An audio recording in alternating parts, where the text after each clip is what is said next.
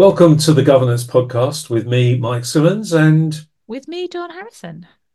great to see you again, Dawn, after the Christmas break. I suppose I need to say the Governance Podcast is a partnership between the Dioceses of Chichester, Chelmsford, and Liverpool, but is suitable and appropriate for governors from any diocese across all Church of England schools. So spread the word and have people sign up on their provider to watch or to listen to this podcast regularly.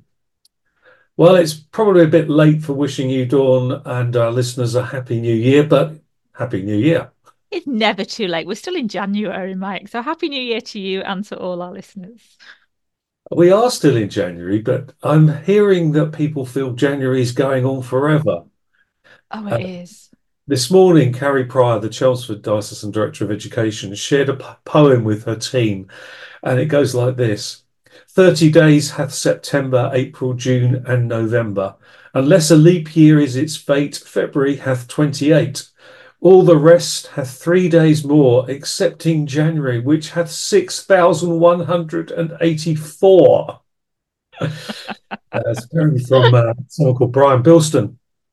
Seems a very long month, and we're already facing challenges within governance and in our schools and our own personal lives, not least keeping warm in this very cold spell. We're recording on Friday the 19th, so in the midst of this very deep cold spell. Have you got snow up there in Liverpool? We had at the beginning of the week snow, Mike. Now we just have about temperatures of about 2 or 3. I was out first thing this morning and the car said 2 degrees. It's just too cold, Very too cold. cold. Well, how is your month turning out, Dawn? I love that poem from Brian Bilson. I've seen it around a few places in the last 19 days, although it does feel that we're on at least day 4050. Because yeah, January is turning out to be a very busy month. But one of the things I am loving doing at the moment, I'm doing with a couple of schools, doing some visioning work, trying to help them revision what they want to be known for in the next 3 years and put a strategic plan together. And it's so enriching and life-giving, and it's brilliant to see the journey that governors are prepared to start and prepared to go on. So even in a busy month, there is some excitement and life. What about you, Mike? What's on your mind? I've got three things that I could talk about for the next 10 minutes or so, with you interjecting, Okay, please. okay, go for it. I think the first is, unfortunately, maybe Ofsted. Mm, And it will affect, this will affect and has affected how we as governing bodies need to think and plan and prepare and so on. I suppose governors will be aware that inspections have been paused until Monday, the 22nd of January, while some training was undertaken for mental health and helping inspectors to respond to signs of distress in school leaders. This is the initiative of the new Ofsted chief, Sir Martin Oliver, who started, I think, at the beginning of mm, the year. And today, as we record, is the day when he and Ofsted have published their formal response to the death of head teacher Ruth Perry. I think a lot of us have been waiting to find out what is it they're going to do in response to that tragedy. And many others who suffered, if not quite as badly, certainly have had poor experiences through their inspections. And he set out, or they have set out under in the Prevention of Future Deaths report, in response to the coroner report, it's report after report, but hopefully it leads to some things that will really change.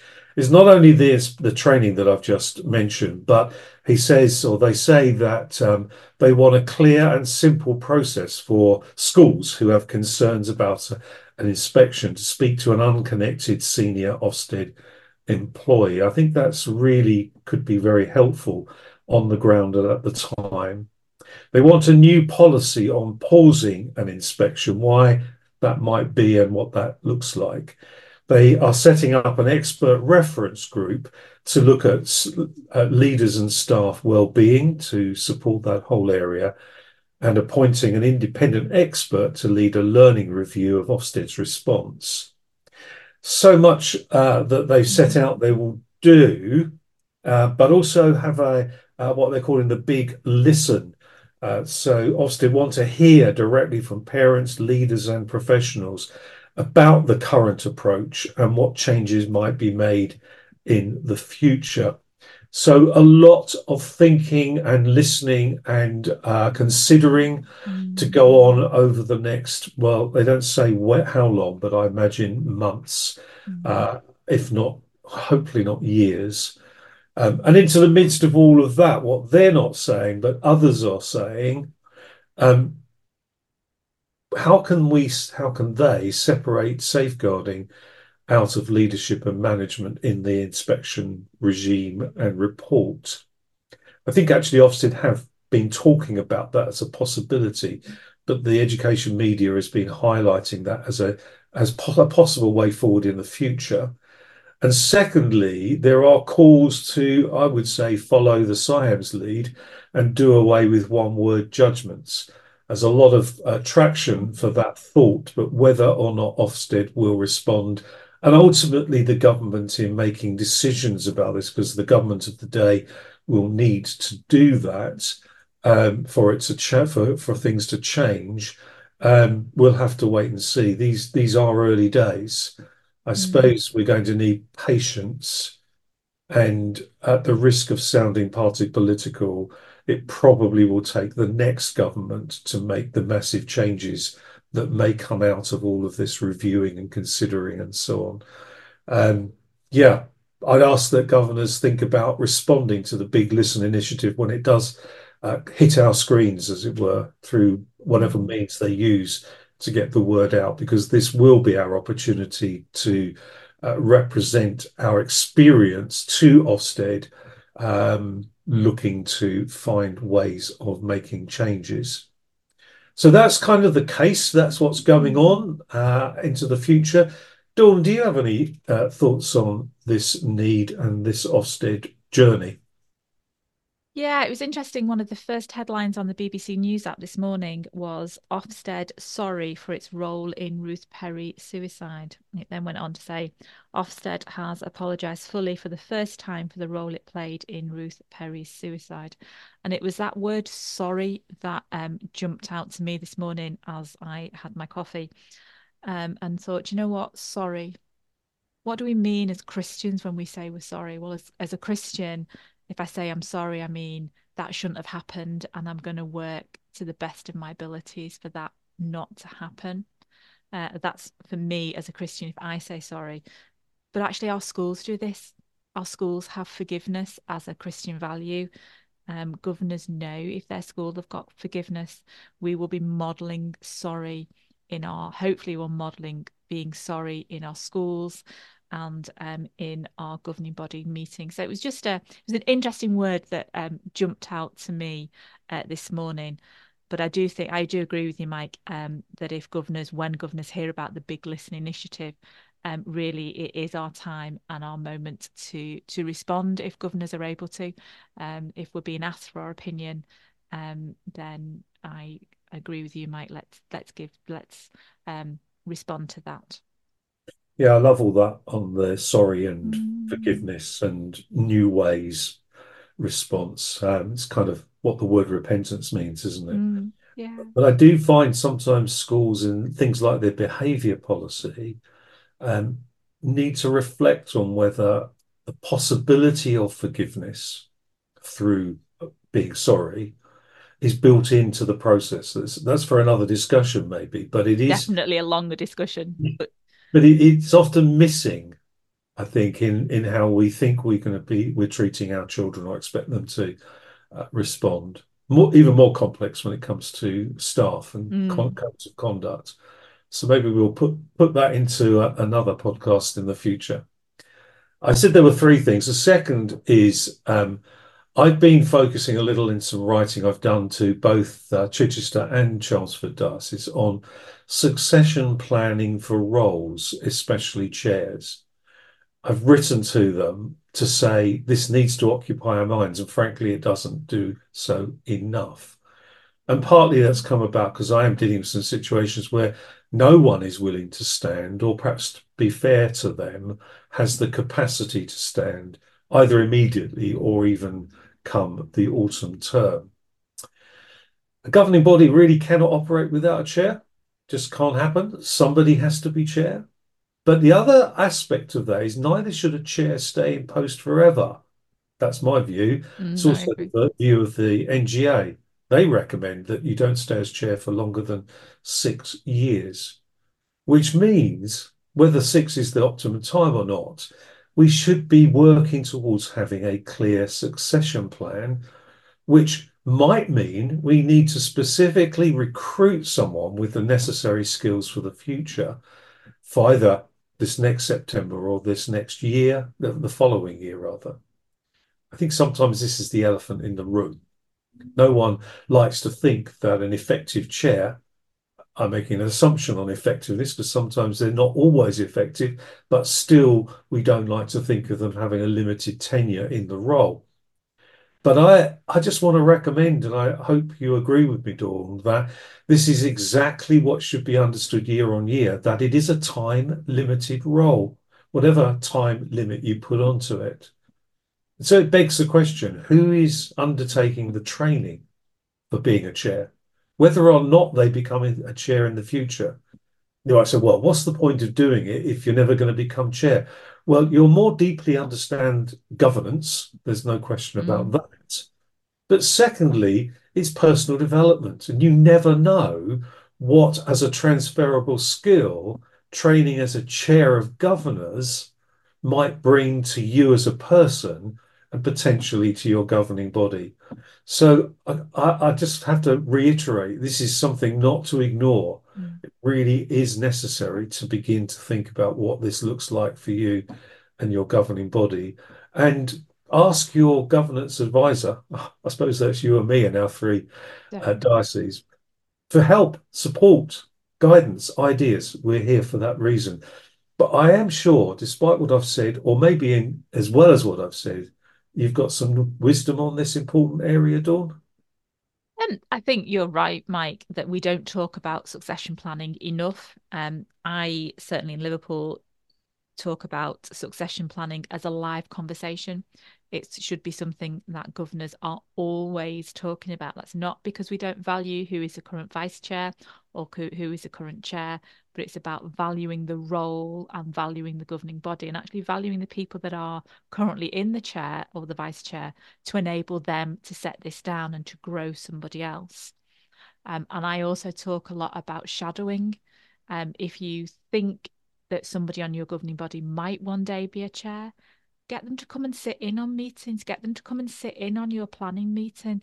Ask the head if they can come and sit in on that one-to-one with the head. See if the clerk will let them sit in when you meet with the clerk to plan the meeting. So in a way, for me, shadowing, I think, helps to debug and demystify some of the roles of a chair and a vice chair, and hopefully will encourage others um, to take on the role. But I massively agree with you, Mike, that we don't talk about it enough. We don't talk about succession planning enough.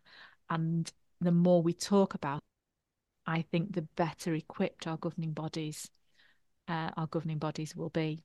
Um, should we just pray for our governing bodies that they will have the confidence to actually have these conversations? Yeah, that's a good Okay. plan. Please do. Let's pray.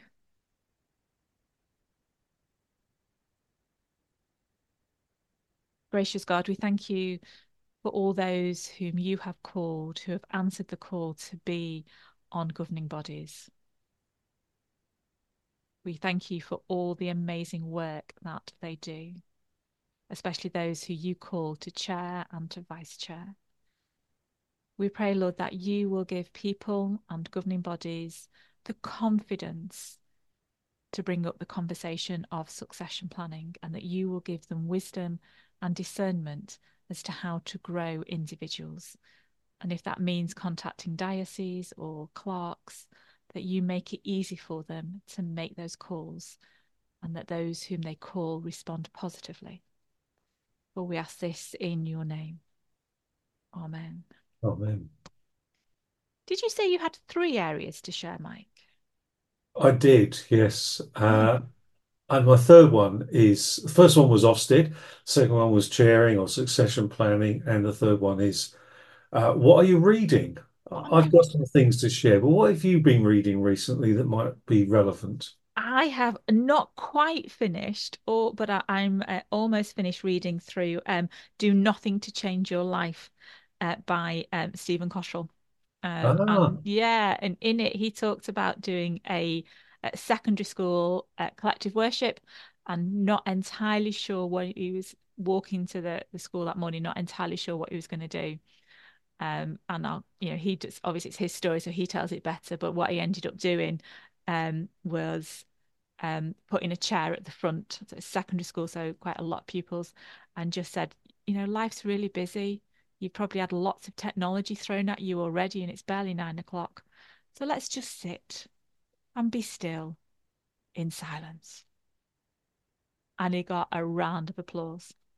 And then he goes on to, but do read the story, because it's certainly made me think about my time and how much screens and noises I've got coming at me. But what about you, Mike? You asked the question, so I'll ask it yeah. back. What are you reading? Okay. I'll just go back to that Stephen Cottrell story because I've heard him say it live, and you said it Oh, almost as well. oh no, he must do it better. But, how important it goes with my one of my favorite leadership books, Hit the Ground Kneeling. Yes. It's all about that kind of sense of pausing and reflecting. So important. Well, I've just been reading a book called The Life and Work of a Priest, which Hmm.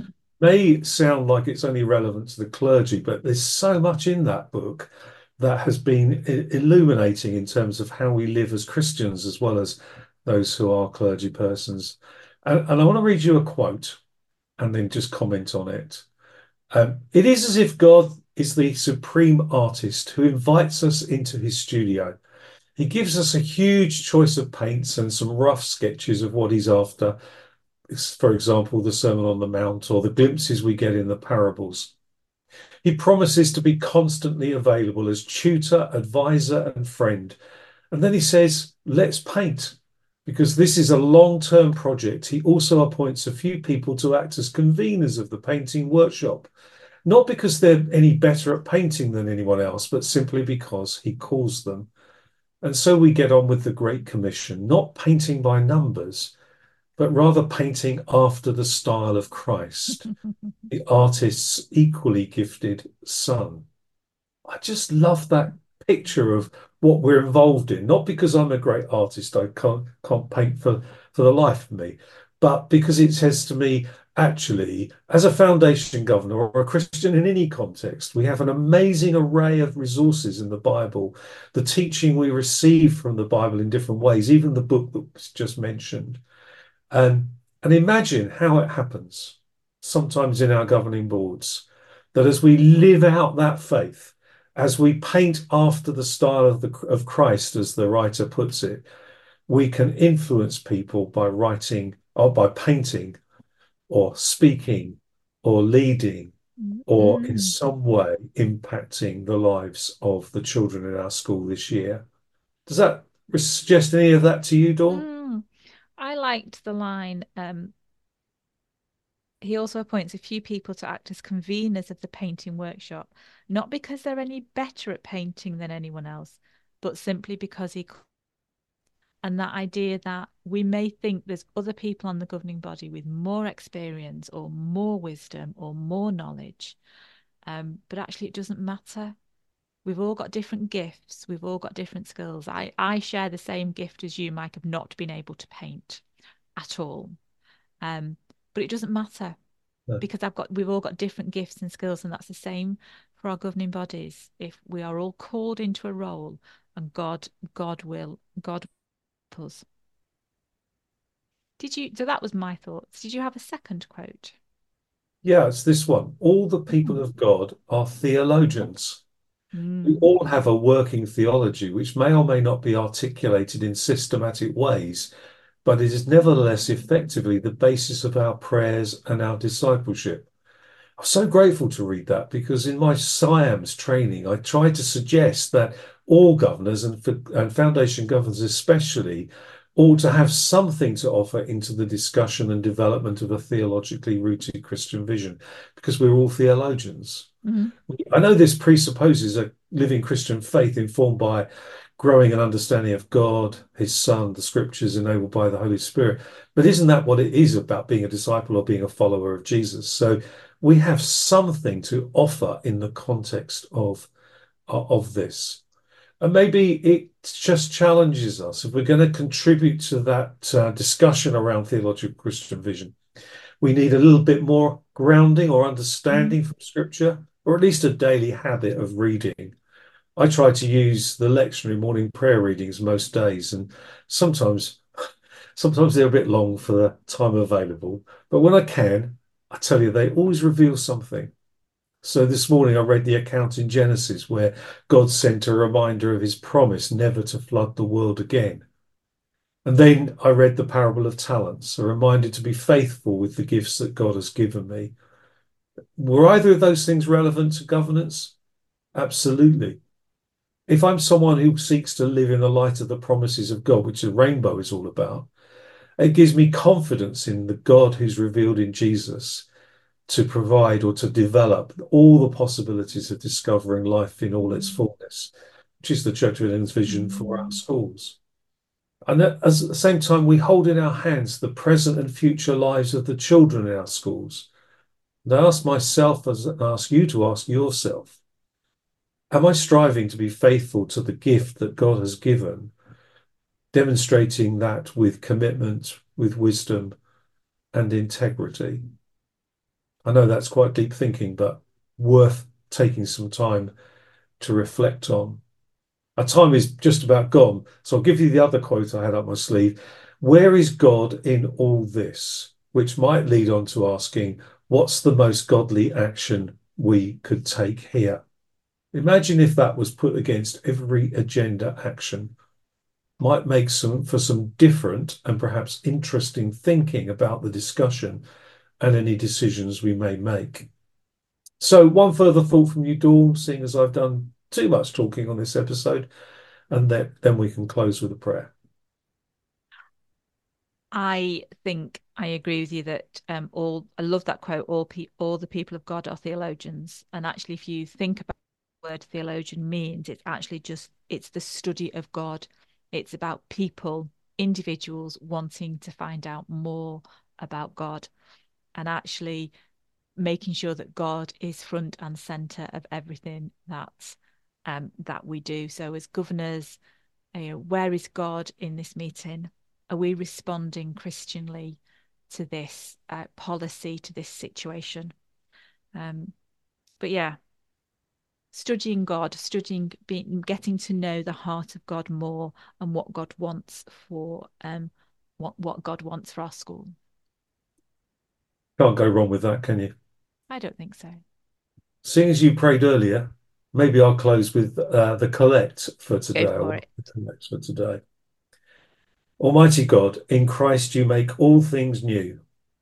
Transform the poverty of our nature by the riches of your grace, and in the renewal of our lives, make known your heavenly glory. Through Jesus Christ, your Son, our Lord, who is alive and reigns with you in the unity of the Holy Spirit, one God, now and forever. Amen. Amen. As we close, we'd love to hear from you. Tell us what you think of this episode. Ask some questions. We'd value your questions for future podcasts. Send them into my email address, mike.simmons@chichester.anglican.org. Meanwhile, we hope the rest of your day and weekend and the rest of January goes well. We'll try to do a podcast in February, but half term might make it difficult. So it could be first at the beginning of March. But thanks for listening and goodbye from me.